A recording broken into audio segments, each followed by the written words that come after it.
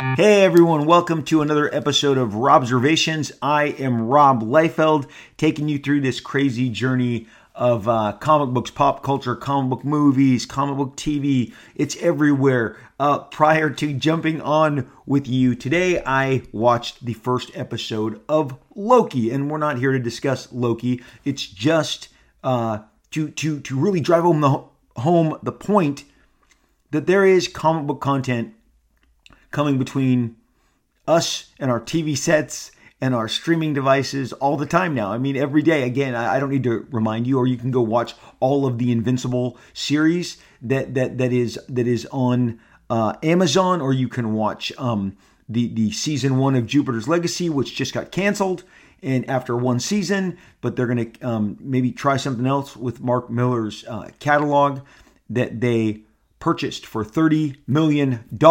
So this is a giant, obviously, time in the culture for guys like myself who were pulling these comic books off spinner racks when I was 7 years old at my favorite my favorite dealers. You know, I went to my dealers, just like there was drug dealers, there's comic book dealers, right? And if you've never listened to this before, this will be news to you. And if you've listened to my show regularly, you're going to, oh no, he's going to mention the infamous crosswalk. Yes, Broadway and Magnolia in Anaheim, California still has the 7-Eleven, still has the Pizza Hut.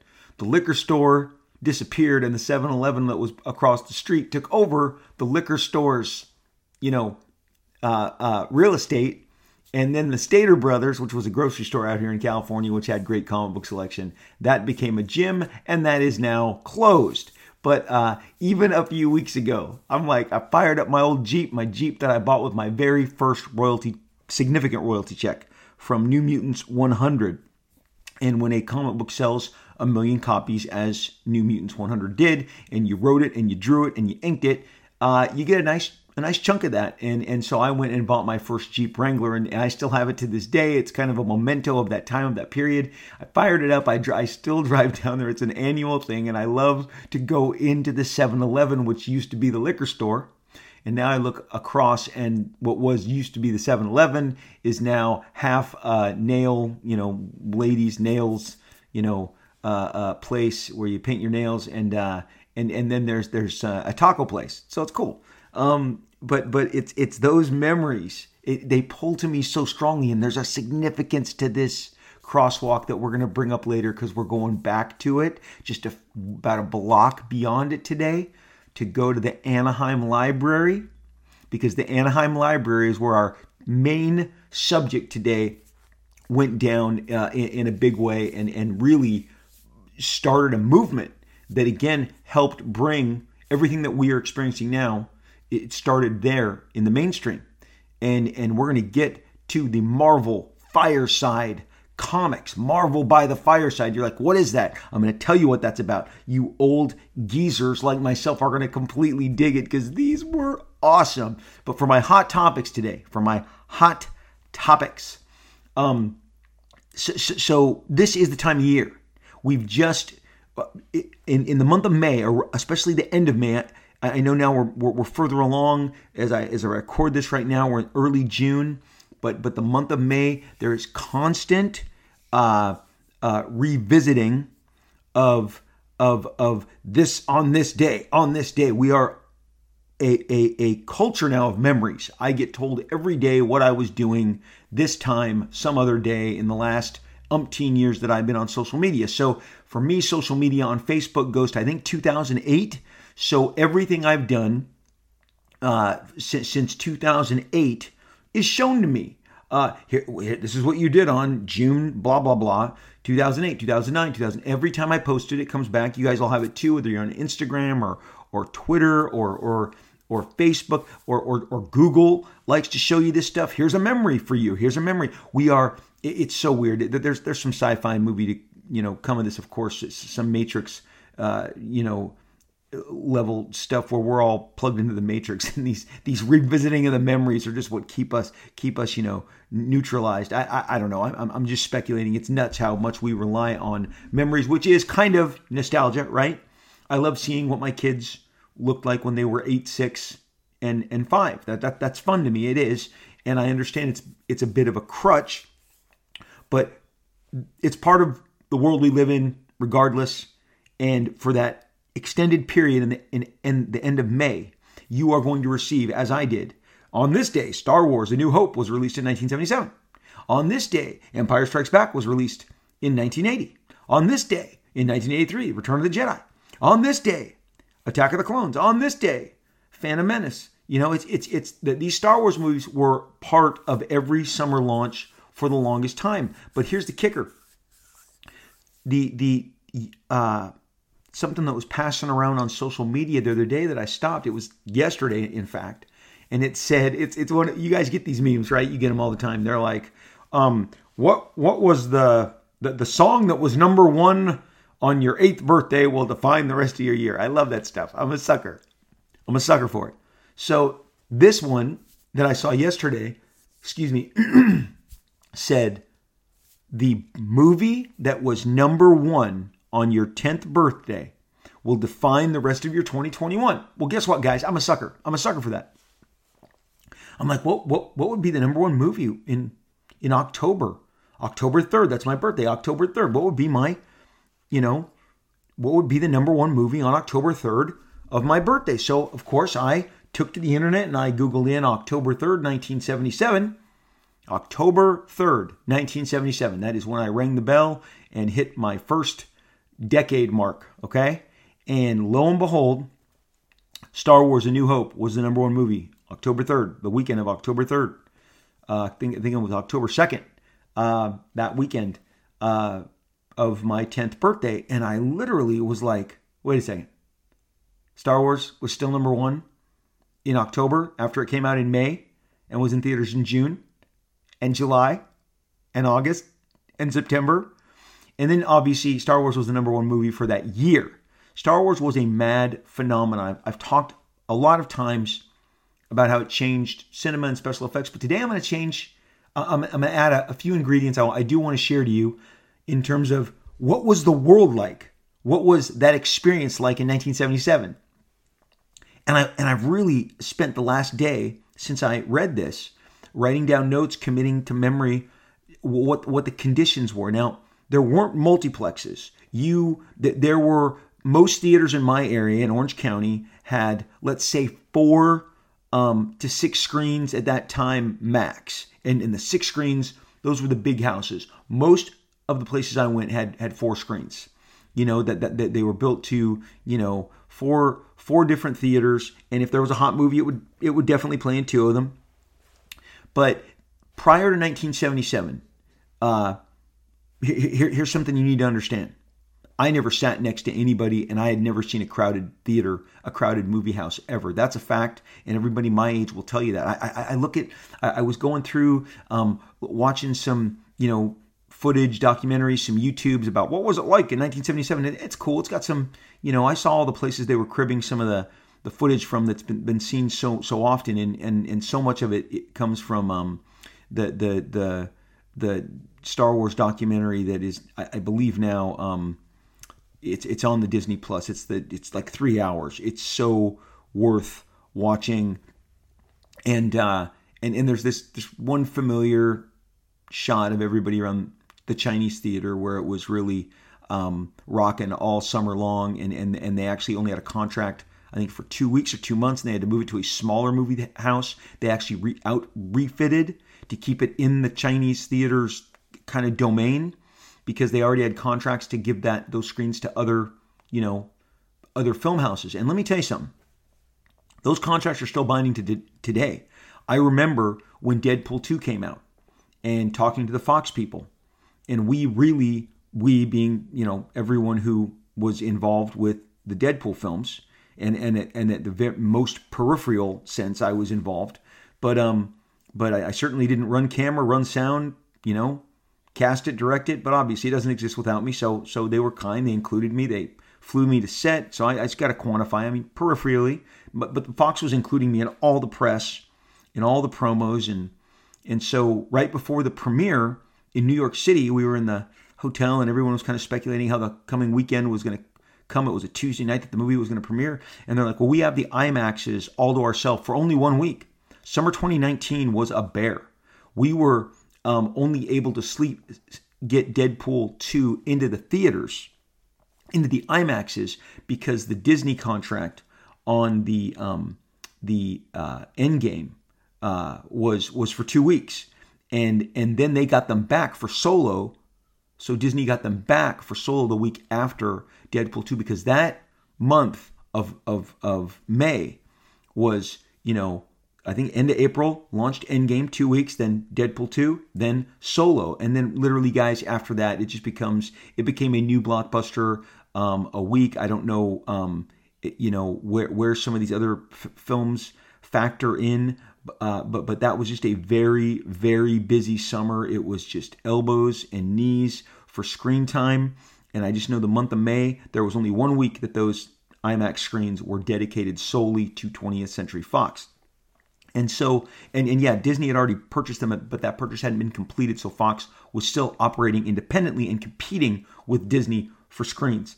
And I had a guy the year prior sit at my table at a dinner at San Diego and say, Disney wants to lock up as many screens as possible to freeze out the other competing studios.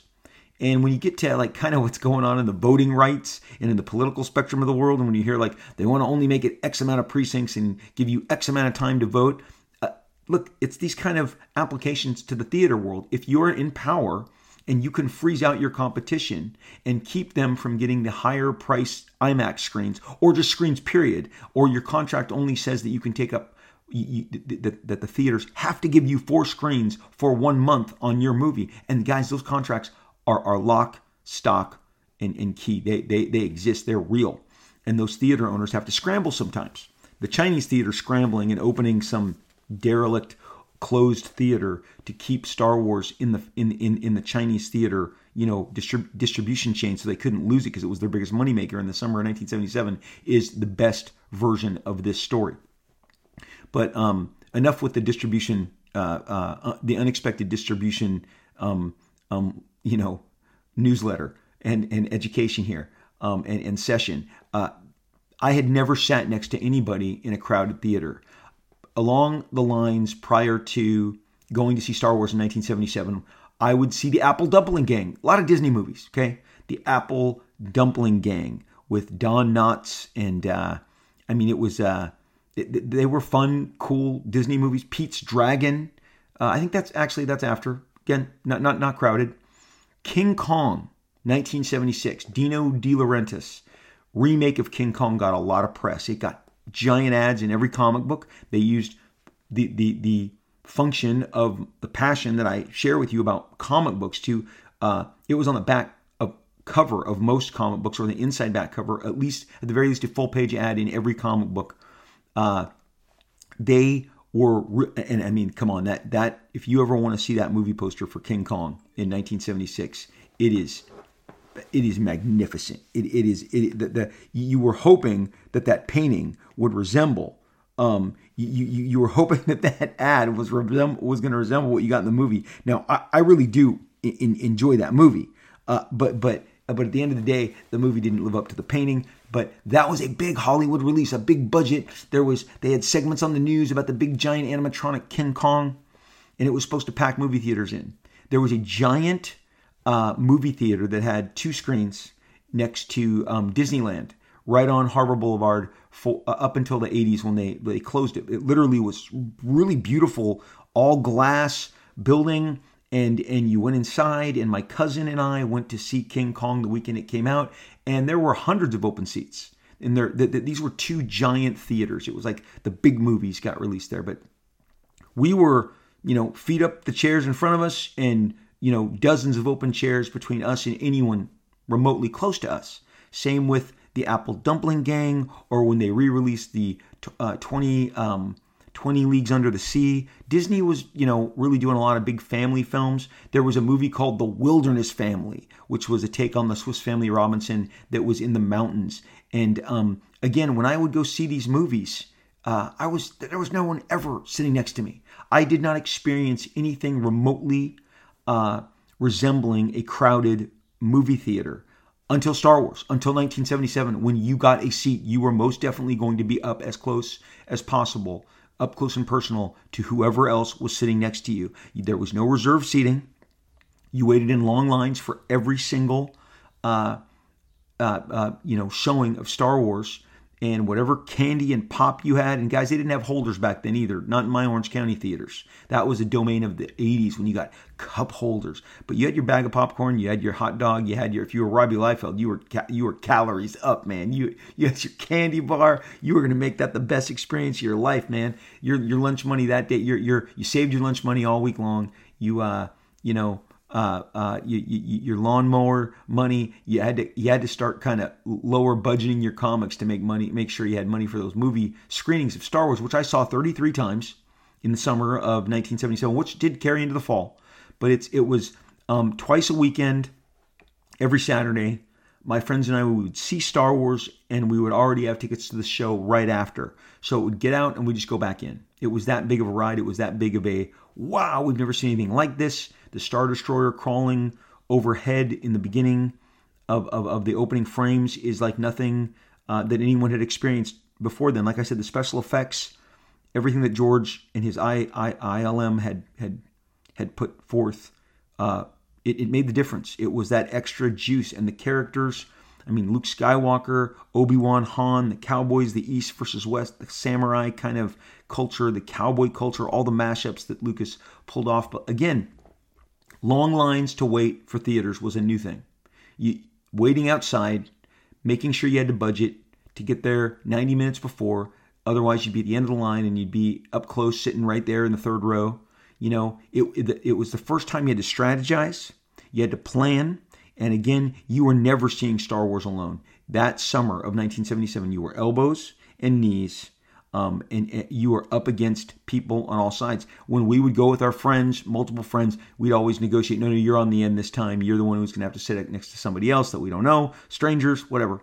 I saw it in Orange. I saw it in Anaheim. I saw it in Buena Park. The Anaheim Loge, which had 4 screens, is where I ended up seeing it the most. And it was closest to my house, and that's where I saw it, repeatedly. But again, just that's one of the biggest awarenesses. And then a movie that came out on Memorial Day was number 1 5 months later on my birthday, just as a testament to how much, again, we now take for granted that we're going to get all these huge $200 million effects-laden vistas, landscapes, and we're gonna. It comes with the dinner, right? I mean, this is what we go to the movies for. I go see King Kong versus Godzilla, knowing that they are going to thump hard on Mecha Godzilla, knowing that I'm going to be absolutely blown away. My son last night said, "How many times have you seen that movie?" I've probably seen it 5 times. I thought Adam Wingard crushed it. King Kong looks freaking real. Okay. Godzilla looks freaking real. Come on, the aircraft carrier battle, all of it. That is not possible without ILM and all of the strides and the advances that George Lucas made. And so my hot topic today was to take you back, not just for the special effects and the appreciation of the story and the mashup, but really it changed the business and the culture of how we saw films. It was no longer, when my cousin and I went to see King Kong in 1976, we were dropped off at the curb, walked right inside, got 2 tickets, and walked into an empty theater, just like it was with the Apple Dumpling Gang, just like it was when I got my sister 7 years older than me to take me to see Logan's Run that summer. I didn't see Logan's Run in a packed theater. I didn't see Logan's Run, at all. 20,000 Leagues Under the Sea. My dad took me to see the animated Robin Hood, where he's a fox and the king is a lion. Those are great cartoons. When it came back into theaters when I was a kid, and I remember there was nobody around us. We would see, they released Mary Poppins at the time, and my family went to see it with completely open chairs, open seats everywhere. But Star Wars changed it. Star Wars, I think, got people into theaters who had not gone in years, because I remember a couple of years later, we were out in Palm Springs, and my mom really wanted to see Airplane and thought it would be safe for her son and her Baptist minister husband, because she loved a good comedy and she loved all those airplane dramas that it was sending up. There was, in the 70s, it was all about for several years. Airport 75, Airport 77, Airport 76.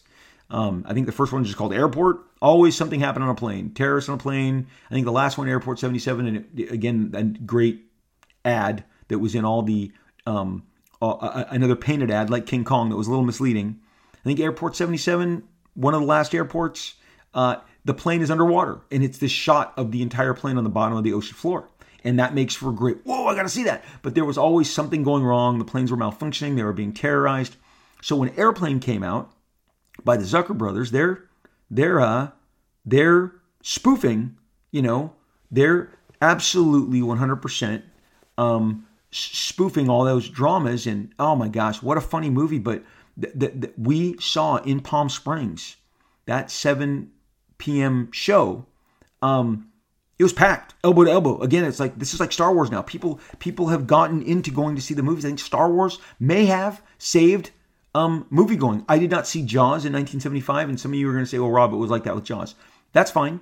I saw Close Encounters in 1978 in a theater, and it was also back to not being as packed. So maybe it started with Jaws, and then there was, nothing like Jaws was out for a couple of years, and then Star Wars I'll tell you what, the lines outside that Grauman's Chinese Theater, that mob of thousands of people in all different sorts of switchback lines, that wasn't happening for Jaws. I remember the media reporting on how successful Jaws was. But so that's my, just recollection. It's the first time I remember you were definitely under every possibility going to sit next to someone in a crowded, packed out, sold out. There was a guy laying in the aisle once. He just laid down after the movie started because he didn't want to, I guess, sit next to somebody, and he just kind of put his hands behind his head, and the ushers back then were like, yeah, he probably knew somebody.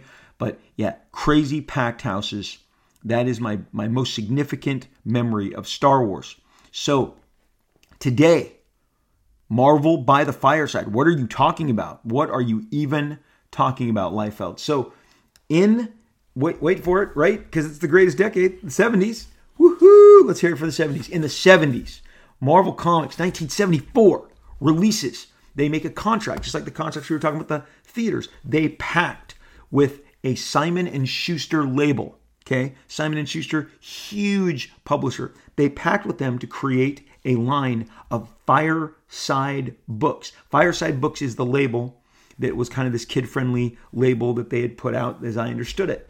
And this would make the first appearances that were inaccessible to so many people. The first appearances of Thor and Hulk and the Fantastic Four and Doctor Strange and Spider-Man, it would make them accessible for a really cheap cover price. My copy from 1974, Origins of Marvel Comics by Stan Lee, is the first one. And it gives you the origins in a nice, thick, very well-produced trade paperback. The first I had encountered, it gives you Fantastic Four. It gives you 2 different adventures of the Fantastic Four. It gives you the first appearance of Silver Surfer in his Galactus story. It gives you the first ever appearance of Fantastic Four. It gives you the first Hulk adventure. It gives you the not only the first the Amazing Fantasy 15 with Spider-Man. It reprints Spider-Man 72 with a tale by the Shocker. These were meant to introduce you to the characters, who they were, what they did, and why the Marvel Universe was so special. Journey to Mystery 83 here, the first appearance of Thor, is then followed by a crack-a-lackin' issue. You can hear the pages of my copies turning of Thor 143, okay, by Stan and Jack. Origins of Marvel Comics was a runaway success. This thing hit like a ton of bricks. It was meant to get primary placement in the bookstores. So malls had become a huge thing. Shopping malls were popping up all over the place. And shopping malls were now the way that America interacted with, the culture. And that's where they went to get all manner of items, from sportswear to cookware, toy shops, and of course, the bookstores. And Walden's Books was one of the biggest franchises that I remember out here on the West Coast. All of the major malls had a giant Walden's Books. And when you walked into their, open, you just walked right into the bookstore. They had these tables, and these tables had multiple, what you would call what was the equivalent to the point of purchase at a grocery store. It's the first stuff on the table that you'd see.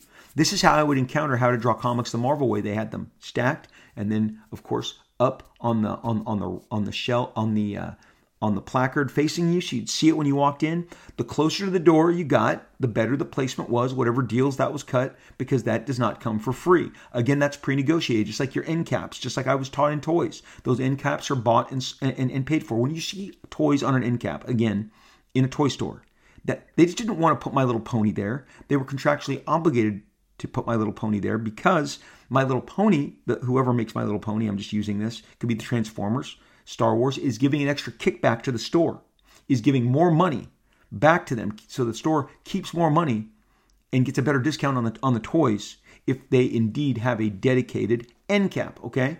So these are the equivalents of end caps, the equivalents to point of purchase, and Marvel wanted to get their stuff out there. Comic books were not displayed. Comic books were on a rack.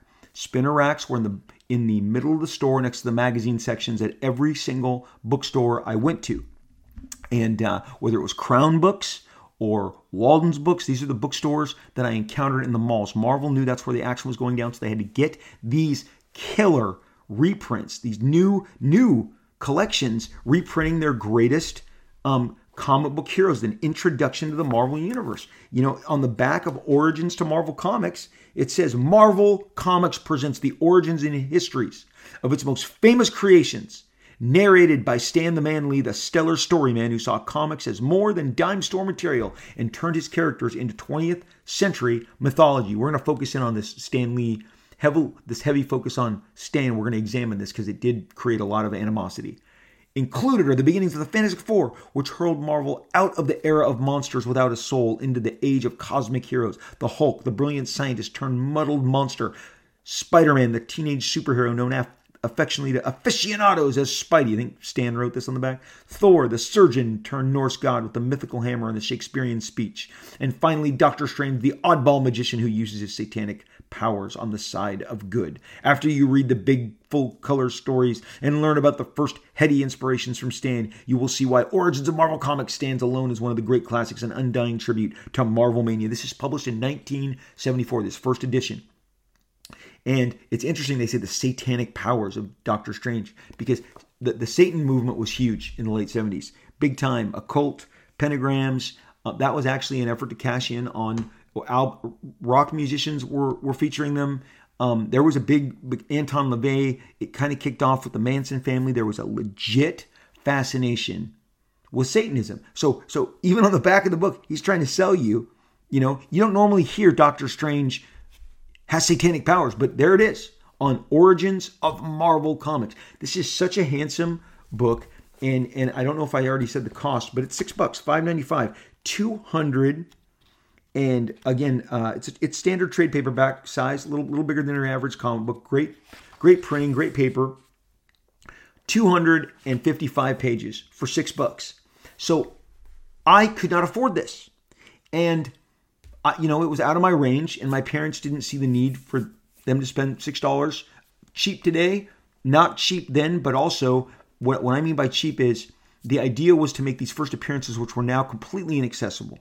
They were doing the reprint program, as I said, but you only get to reprint those comics once, and they cycle off. If Marvel Tales reprinted Amazing Fantasy 15 in the month of February 1975, that's on the newsstand and it's gone.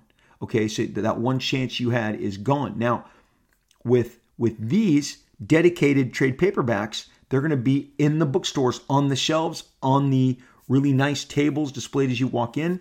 They will have a longer shelf life in this format. And so then you can look at, now this is 3 years before the pocketbooks that I told you about. And those pocketbooks don't come about unless this works. The pocketbooks that were small enough to sell along with the Archie Digests at the point of purchase at the register of every drugstore drugstore in New Mexico, drugstore in Arizona, drugstore in Anaheim, in Fullerton, in Brea, all these point of purchases, these little mini digests next to the TV guide, next to the mints, next to the candy, right as they're ringing you up. So the little kid pulls on mom and says, Mommy, can I have that? Like little Robbie Liefeld did. And sometimes you won, sometimes you lost. But those pocketbooks don't come about until 1977, and they don't come about unless this works, and this works spectacularly. It was such a huge hit that Simon & Schuster ordered immediately another, and that second one. Now here's the deal. These have beautiful painted covers. All of them have painted covers, something we're going to also discuss before the end of the show. Son of Origins. What a cool Son of Origins. This also has a John Romita Sr. painted cover. He was a really fantastic painter. Whoever has these originals has just beautiful historical legacy artwork. This gives you Iron Man, Daredevil, Silver Surfer, the X-Men, Nick Fury, okay, the Avengers. This goes all in and now doubles down, and now you're getting even more. And this, again, 255 pages, okay? 255 pages of Marvel's finest.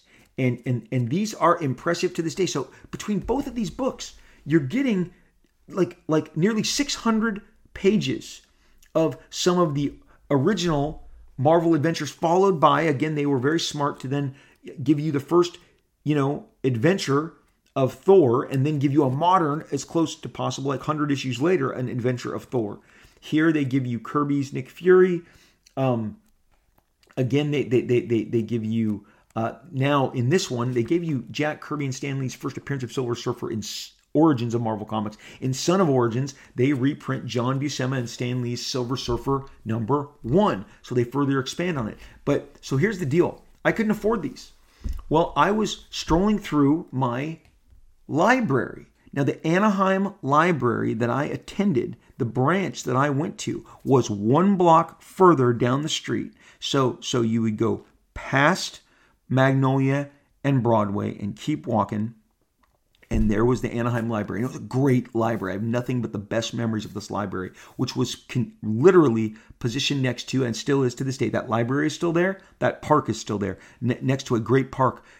I obviously got my library card as a young student, because they encourage you to read. And obviously, again, no computers, no smartphones, none of that even remotely coming into existence yet. And I saw one day they had Marvel, Origins of Marvel Comics. And they had Son of Origins. And my mom made me choose. You can't have both. You gotta have one. And again, you're checking them out for 7-day cycles. And man, I wasn't going to argue. I can only take one, so I took Son of Origins. That one looked more compelling to me. It was the power of a cover.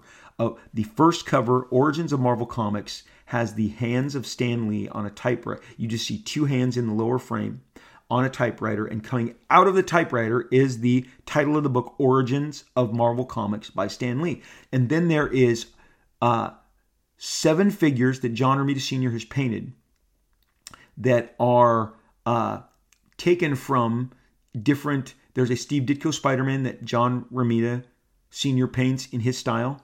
There is a Kirby Thor that he paints in his style. They're kind of all coming at you like above the paper that's coming out that says Origins of Marvel Comics. They are the top half of the cover. The lower half is the hands typing and the paper coming out. It's really eye-catching. It's a beautiful piece.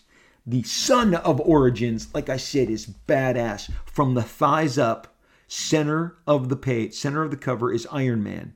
And he is standing there badass. And he is flanked left and right, Daredevil, Scarlet Witch, who represents the Avengers, Nick Fury, Watcher, Silver Surfer's in the air above them, and Marvel Girl. Okay, I got Son of Origins. I couldn't get enough of it. What this started for me was the most repetitive cycle of my life of check these out, go turn them in, check them back in. Or turn in Son of Origins, go get Origin of Marvel Comics, and then upon returning Origin of Marvel Comics, get Son of Origin out again. And then one day, ladies and gentlemen, I saw a book that thrilled me to the deepest of my loins. And I was like, what is this? And ironically, during this time, they were no longer $4.95. The nice price point, well, they kicked it up $1. Now we're going $6.95. Bring on the bad guys. I have referenced some of these bad guys. We have done dedicated podcasts on Kang the Conqueror. We have done dedicated podcasts on Doctor Doom. Okay, bring on the bad guys. Another painted John Romita Sr. cover, where Dr. Doom is closest to camera, standing to the left, pointing his finger out at us, and behind him, coming up towards us, is Dormammu, Doctor Strange's most menacing nemesis. Loki clenching both his fists in the back, Thor's nemesis. Red Skull is defiantly got his arms crossed. Abomination is furthest back, emerging from the smoke, and almost equal to, but slightly behind Doctor Doom on his glider with his bomb in his hand, is Green Goblin, cackling with laughter. And looming above all of them is Mephisto. Bring on the bad guys. Origins of the Marvel Comics villains. And if you don't think that bad guys sell, then you did not encounter Bring on the Bad Guys. This instantly became my most favorite of all of the 3 Fireside books now in existence. Bring on the Bad Guys by Stan Lee. More fuel for the Marvel Maniacs' fire. As Stan the Man says of the supervillains in this volume, sure, I know they're evil. Sure, I know they're up to no good. Sure, I know they're a threat to our wallets, our freedom, and they may be injurious to our health. But I've always been fascinated by the villains. And you've got to admit, our heroes need them as much as they need the Blue Cross. Included in this expose of evil are Doctor Doom, Marvel's answer to Professor Moriarty; the Red Skull, the only baddie ever created before the Marvel Age of Comics; the Green Goblin, a good guy when he's not being a bad guy and a devoted father; Mephisto, the complete entity of evil. Bring on the Bad Guys is another valiant volume in the Marvel saga. The super villains strike back. The Bring on the Bad Guys, both Marvel Origins of Marvel Comics and Son of Origin Comics, have white backgrounds. They're when I say Iron Man is standing there, badass looking, flanked by the Marvel heroes, pinned by John Romita Sr., there is 60% of the space behind them is white, and the giant Son of Origins logo is plastered there. And again, by Stan Lee, all these say by Stan Lee. This is definitely, I have learned, a giant major bone of contention. Bring on the Bad Guys is all black. Mephisto is emerging from black. Above Doctor Doom, Dormammu, Loki, all of them is black.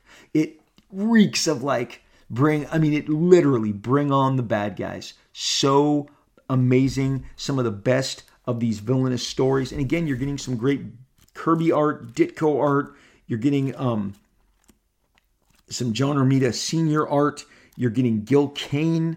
And of course, John Buscema. Again, a recent episode, I talked about the Mount Rushmore of comic books. So my Mount Rushmore of comic books is all over these books. Buscema, Ditko,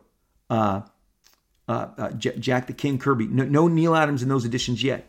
But so you can only imagine Fireside Books knew that they had a giant megawatt hit on their hands. And when I then went to return Bring on the Bad Guys and check out something new, the Superhero Women, another beautiful, beautiful John Romita Sr. painting. The fabulous femme fatales of Marvel Comics are walking towards us. Black Widow is swinging towards us. Sue Storm is leading Red Sonja, Medusa, Wasp, and Ms. Marvel, the newly introduced Ms. Marvel. Ms. Marvel was not even basically a year old, but they were already thinking, we need to get this out there. So just going through the years, you got 74 on Origins of Marvel Comics. And then, when you get to Son of Origins, you're in 75. Bring on the Bad Guys is 76. The Superhero Women by Stan Lee is 1977, which is the way they can get Ms. Marvel in there, and as well as the license. They are marketing Red Sonja as a superhero woman of Marvel. Again, keying off to the fantasy episode, the Sword and Sorcery podcast we did, which talks about how crazy Sword and Sorcery got and how big of a moneymaker Sword and Sorcery became for the publishers, in that Red Sonja was licensed from the Robert E. Howard estate, who gave Marvel the license to Conan, who gave Marvel license to Kull the Destroyer, and including to the Red Sonja comic book. And so Red Sonja is being marketed as important and as priority as Black Widow, Sue Storm, the Fantastic Four, and you get this beautiful Red Sonja story in here, which is again speaks to how important having sword and sorcery stories and concepts were. And so this is just really fascinating in how they worked this all together. And And so the superhero women, again, that's the title. That's the title of this again, now $7 edition.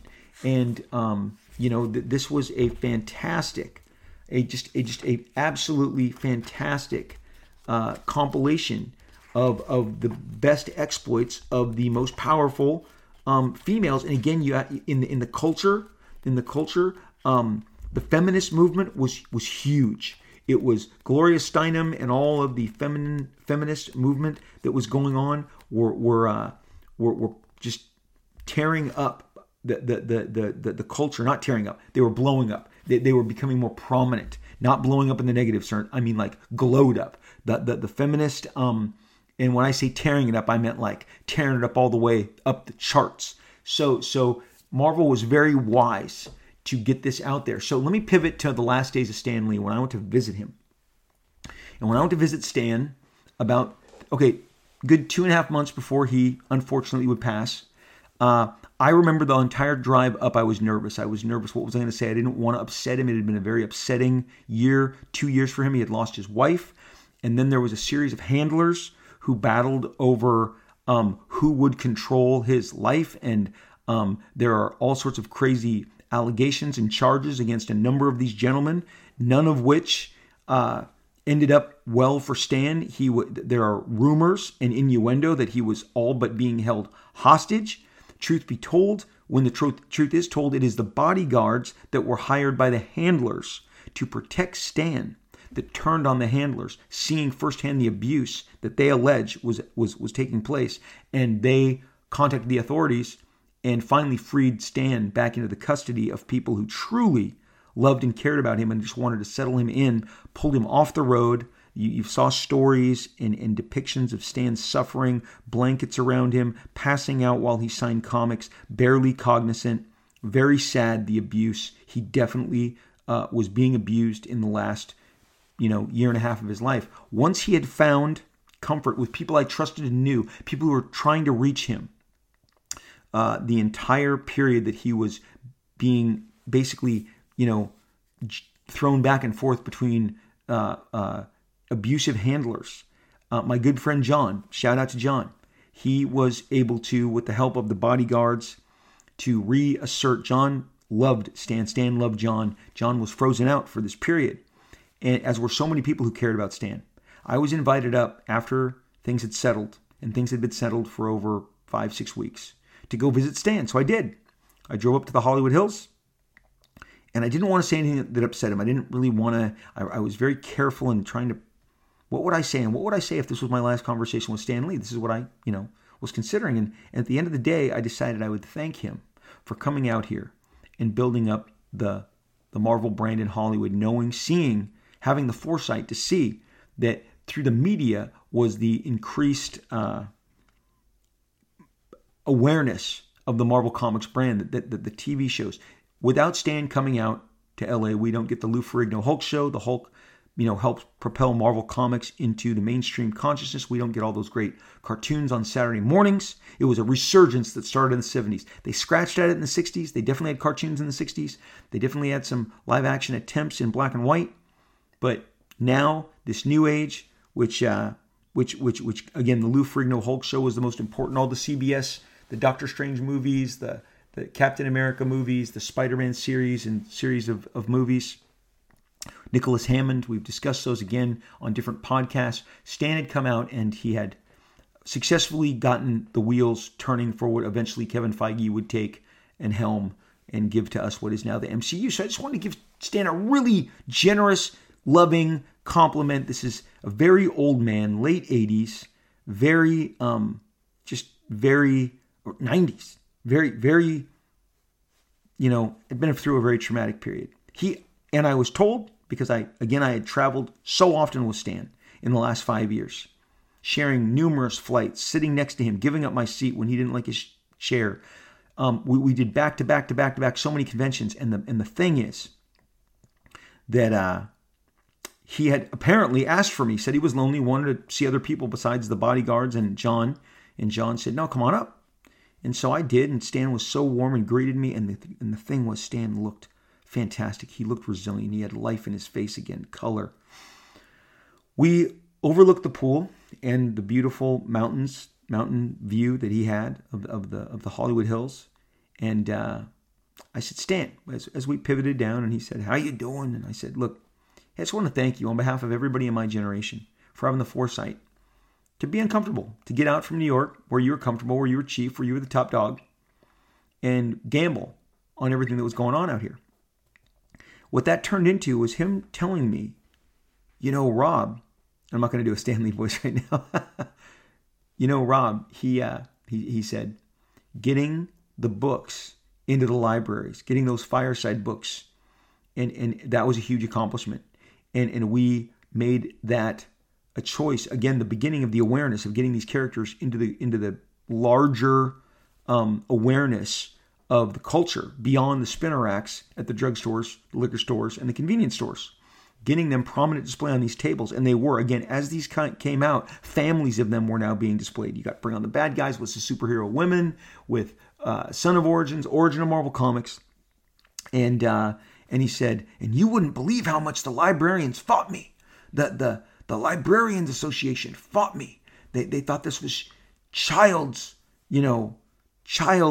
material. And we said, no, please put it in the all audience area, which is where I got them. I got them in a more adult section of science fiction at the library. They were not in the kids section where they have the little low tables high to the ground and the little plastic chairs. When you're, 10 years old, you feel like you've outgrown that. And you're definitely at 10 years old and eating as much candy as I was too big for that chair. Okay, so you were definitely not hanging out in that child section. So Stan then pivots and got a little spirited in how he had to go before the Librarian Association Committee and plead with them to carry these books in the sci-fi, the more adult sections, so that they would be more accessible to the masses, because that was the mission statement for these fireside books.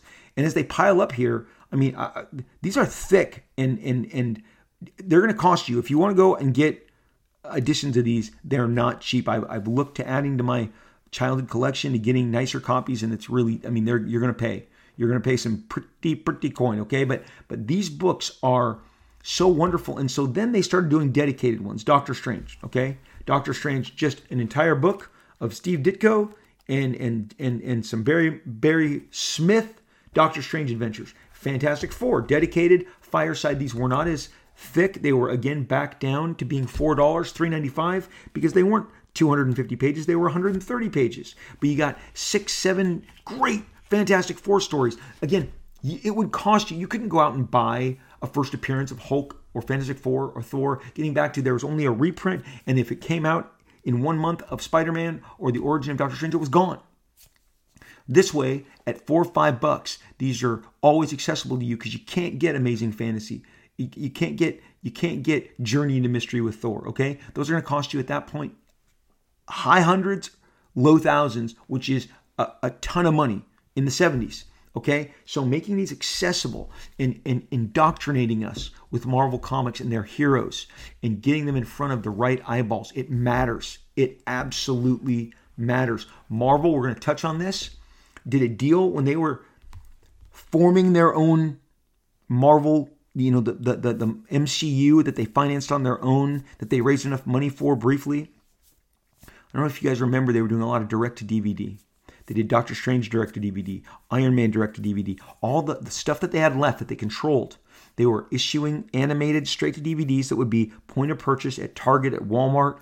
Before the live-action renaissance happened in 2008, they were indoctrinating you with, look, we know you saw Spider-Man, which we don't own, which Sony owns. That's in theaters now and a Marvel property, and we don't own that, but X-Men, all that stuff was with Fox. But what's left, what we control, Doctor Strange, Iron Man, Captain America, we're giving you direct to DVD, 60, 70-minute adventures that you can purchase that will hopefully get you to appreciate Iron Man, so that in 2 years from now, 3 years from now, when you get it on the screen, you'll be like, I had Iron Man in my home. I had him in the DVD cassette. That direct to DVD, only available if I bought the DVD at Target. That's the same amount of indoctrination, getting out in front, getting something that will get you used to rooting for these characters.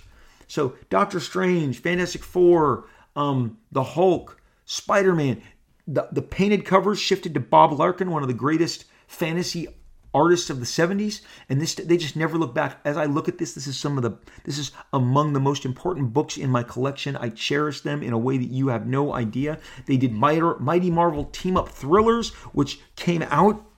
This is the last one I remember getting. It may be the last one that they produced, but this has John Byrne. This has Spider-Man Red Sonja. Again, they are giving you Red Sonja. This is, bite my tongue, 1983. Fireside Books, Mighty Marvel Team Up Chillers, another painted cover. I think this is by Earl Norem, but it gives you some of the best.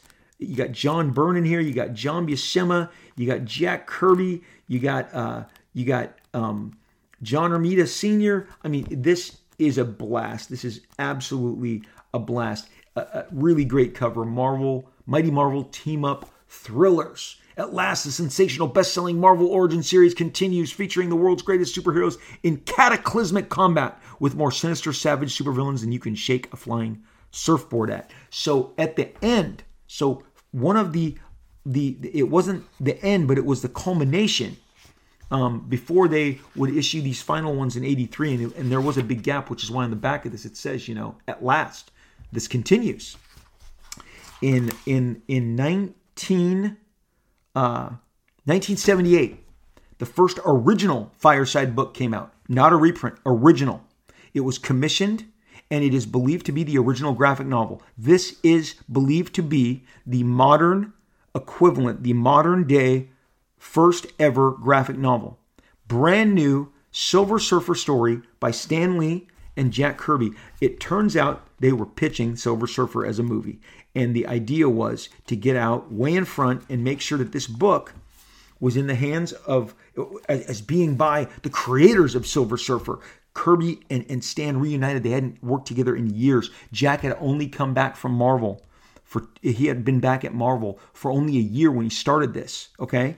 And he had left Marvel and gone to DC almost a decade earlier, 8 years earlier, because he was fed up. He didn't like how he was being treated. And he and Stan definitely weren't getting along. But because of the importance of them trying to position Silver Surfer as a giant pop media figure that could get a giant movie. Again, this is the after effects of Star Wars, what I started with today, okay? The after effects of Star Wars. Big budget. I love when I get carried away. The big budget sci-fi was a thing. And Marvel was trying to get in that game. So they brought Stan and Jack back together. Obviously, a nice paycheck for Mr. Jack Kirby. And it is a very unique, original, never before. And I think it's only been reprinted itself once.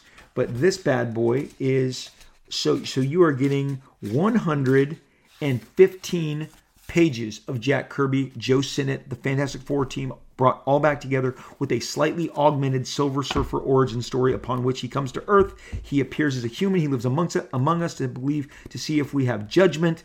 There's a new female character introduced, and at the end, he has a huge battle with Jack Kirby. I mean, with Jack. With Galactus. Surfer and Galactus have two nice throwdowns in the middle of this book. They're really, really spectacular. And again, as far as the first appearance is Ardina, this golden woman. She kind of looks like Adam Warlock as a girl, or she. But Ardina is the creation, the female. She's introduced in this big splash. But Galactus never looks better. Jack's pencils are amazing. Joe Sinnott's inks are fantastic. It is a different pivot in regards to how you can do the origin of Silver Surfer without the Fantastic Four, which was obviously its own property. But this is a original work, Fireside Silver Surfer, all new, Stan Lee, Jack Kirby, the Silver Surfer, the ultimate cosmic experience. This has an Earl Noem, who was a great fantasy sci-fi painter. Earl Norem painted, the cover looks like a movie poster. It's spectacular. And it is based on a Jack Kirby sketch. So Jack at least was, at the very least contributing to this sketch because all of the books had covers. There's been a lot of I've seen groups where they get up in arms like, well, Jack should have done the cover. It should have been Jack's line art. He's the creator, blah, blah, blah, blah. But the thing is, these books had a very definite They had a specific look to them, all of them, whether it was John Romita Sr. painting them or Bob Larkin or Earl Norham. The painted look of the covers was part of the consistency of the books, especially, as I said, when they're put on these tables. And you guys, this was prominently featured in the bookstores of the time, like, New Marvel, and it's I have a beautiful, mine is stayed in really nice condition. I put it in a plastic bag. I broke it out today to flip through it. It is some powerful, great Jack Kirby art. It is significant in that Stan and Jack worked together for the first time in ages. And there is a dichotomy to what's going on, because Jack Kirby believes, and always did, that Surfer was created from energy, as part of energy that was released from Galactus, a piece of him, which made him this cognizant, awareness, this artificial intelligence, basically. Stan shifted with Silver Surfer #1 that John Buscema drew, and gave this backstory that Norrin Radd was in love with Shala Bal and sacrificed himself in order to save his planet, and that went against what Jack wanted, and it was part of the deep rift that they had created, and possibly one of the reasons that he left and went to DC, because this was very personal. Jack maintains that he and Stan has admitted that Jack wholly created Silver Surfer by himself. There are YouTube videos and interviews where he has caved and said that it was a byproduct. And anyone who knows Jack Kirby knows that Silver Surfer, like the New Gods, like Eternals, they bear a certain imprimatur that Jack does so well. It's always interesting to see when the two parties separate. What did Stan do post-Jack? What did Jack do post-Stan? Sometimes that's enough to tell all the story. And if your eyes are open, you can see it for yourself. I've said on my dedicated Stan Lee podcast, he was the Ryan Seacrest of Marvel Comics. Every show needs a host, and Marvel Comics was indeed a show, and there was no one ever better at it than Stan Lee, who was the Ryan Seacrest, as I've said on this show, in that podcast, where Ryan Seacrest says, and this is American Idol. He says, and this, Stan, and this is Marvel Comics. Okay, so Stan was a great host, not always the best character generator. He leaned on some really heavies like Steve Ditko, like Jack Kirby, to generate those. And Jack's vision of Silver Surfer here, if you take the word balloons off, it reads completely differently. It is the only thing about this graphic novel, it's very verbose, and Stan is still putting his insisting that no, he isn't energy that comes from Galactus. He's a man. He has a past. He's a bit of a whiner. And again, the two opposing viewpoints of Surfer are on display in this, because they wanted Jack to draw it. They needed Jack to draw it.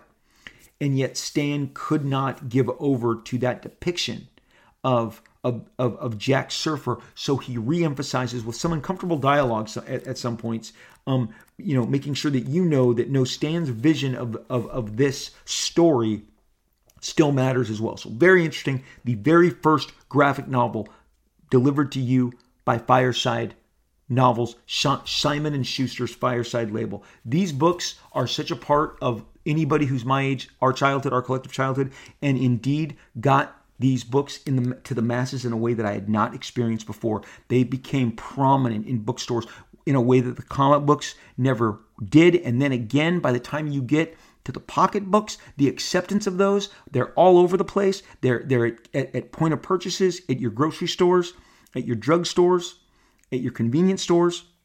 And then when How to Draw Comics the Marvel Way comes out, and it came out as a hardcover first, I have it. It's prominently displayed because of the ground and the work that these books did, the ground that they broke in the first place, getting them there. This is all part of the slow build to the dominance. So Marvel Comics by the Fireside, as I call it, by the Fireside, great title. Read your comics by the Fireside, kids. They were great. They were terrific. They made the difference. They set the tone for a different approach and a different acceptance. And again, it looks better when you're walking around with a book than a flimsy, as some people call them, pamphlet, which they're not, but that's a common denigration of the art form, pamphlets.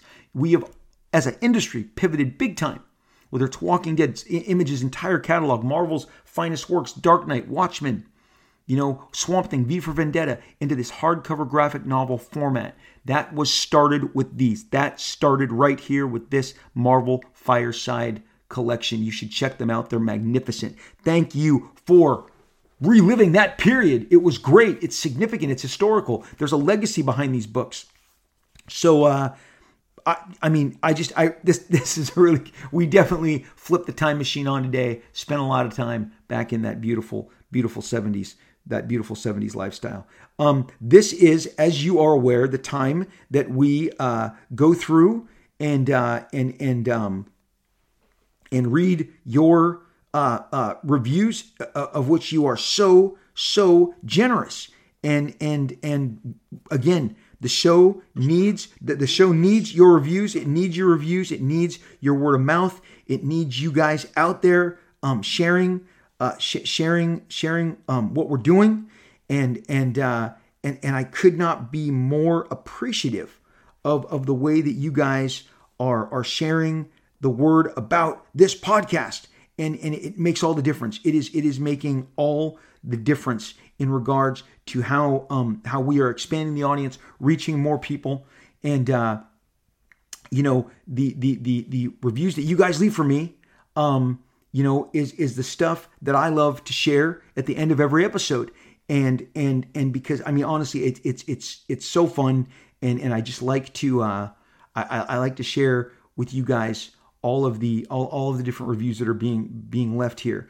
And this is from Comic Observer. He cites himself as comic superfan. I just wanted to say that Robservations brings me back to my childhood. Everything Rob talks about, from pop culture to comic books from the 70s and the 80s, I was right there riding along. One night of the week, we'd stay up to 8 o'clock to watch our favorite show, $6 Million Man. Listening to the podcast brings back so many memories of a simpler time. Love hearing Rob talk about his Image days, and my favorite, wait for it, his Todd McFarlane imitation.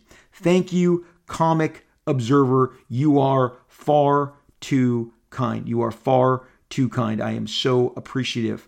Amazing podcast. This podcast is so good. Rob is extremely relatable, providing great inside stories about the comics industry, giving great movie and comic book recommendations. Thank you so much. You guys are just, you are so favorable and so kind, and I love to share all of your reviews. Here's one last. Sold! Robservation delivers the peek behind the curtains we all crave. Can't say enough about how awesome it is to have an icon in pop culture, and especially the comic book genre, shares perspectives and behind-the-scene access with fans of the culture. Rob is easily the most engaging, charismatic comic book creator in the business and has plenty to share with anyone who wants to listen. Every podcast will surprise you a little bit, and he does a great job of bringing to the surface hidden gems that will be worth you seeking out or digging back into your collection to re-examine. As always, cannot wait till the next episode. That is from Rob Knuckleboy Rowland. Thank you, Rob Knuckleboy Rowland, for your enthusiasm. Thank you for your review. I really appreciate it, guys. Continue to get those reviews out. They help the profile of the show. They help the spreading the word of mouth. So many more of you guys are interacting with me, and I love it. You can reach me on Twitter. I am on Twitter at Robert Liefeld, full name. No break, at Robert Liefeld. I have a blue check. That's really me. That hang out with me, talk with me. I love sharing, Karen. Not Karen, the Karen, but sharing and caring. And on Instagram, I am at Rob Liefeld. Just Rob Liefeld again. No Robert. That one I got Rob Liefeld. Same blue check. It's really me. I love hanging out with you guys. Love sharing ideas, talking comics, talking pop culture. I'm all over Facebook. Hit me up. I am always available to chat and to share with you guys. And I just love hearing from you. Thank you for visiting this show. Thank you for spreading the word, spreading the love. Can't do it without you. We have moved into this new kind of brighter phase. We've made it through a really difficult period together, and it's great. And thank you. It's that period that this was born in, and I'm so thankful that my loneliness and my new romance with my Blue Yeti mic became something that some of you can enjoy and do enjoy. And thank you once again. You guys know the drill. You are going to take care of yourselves. You're going to stay safe, and we are going to talk again real soon.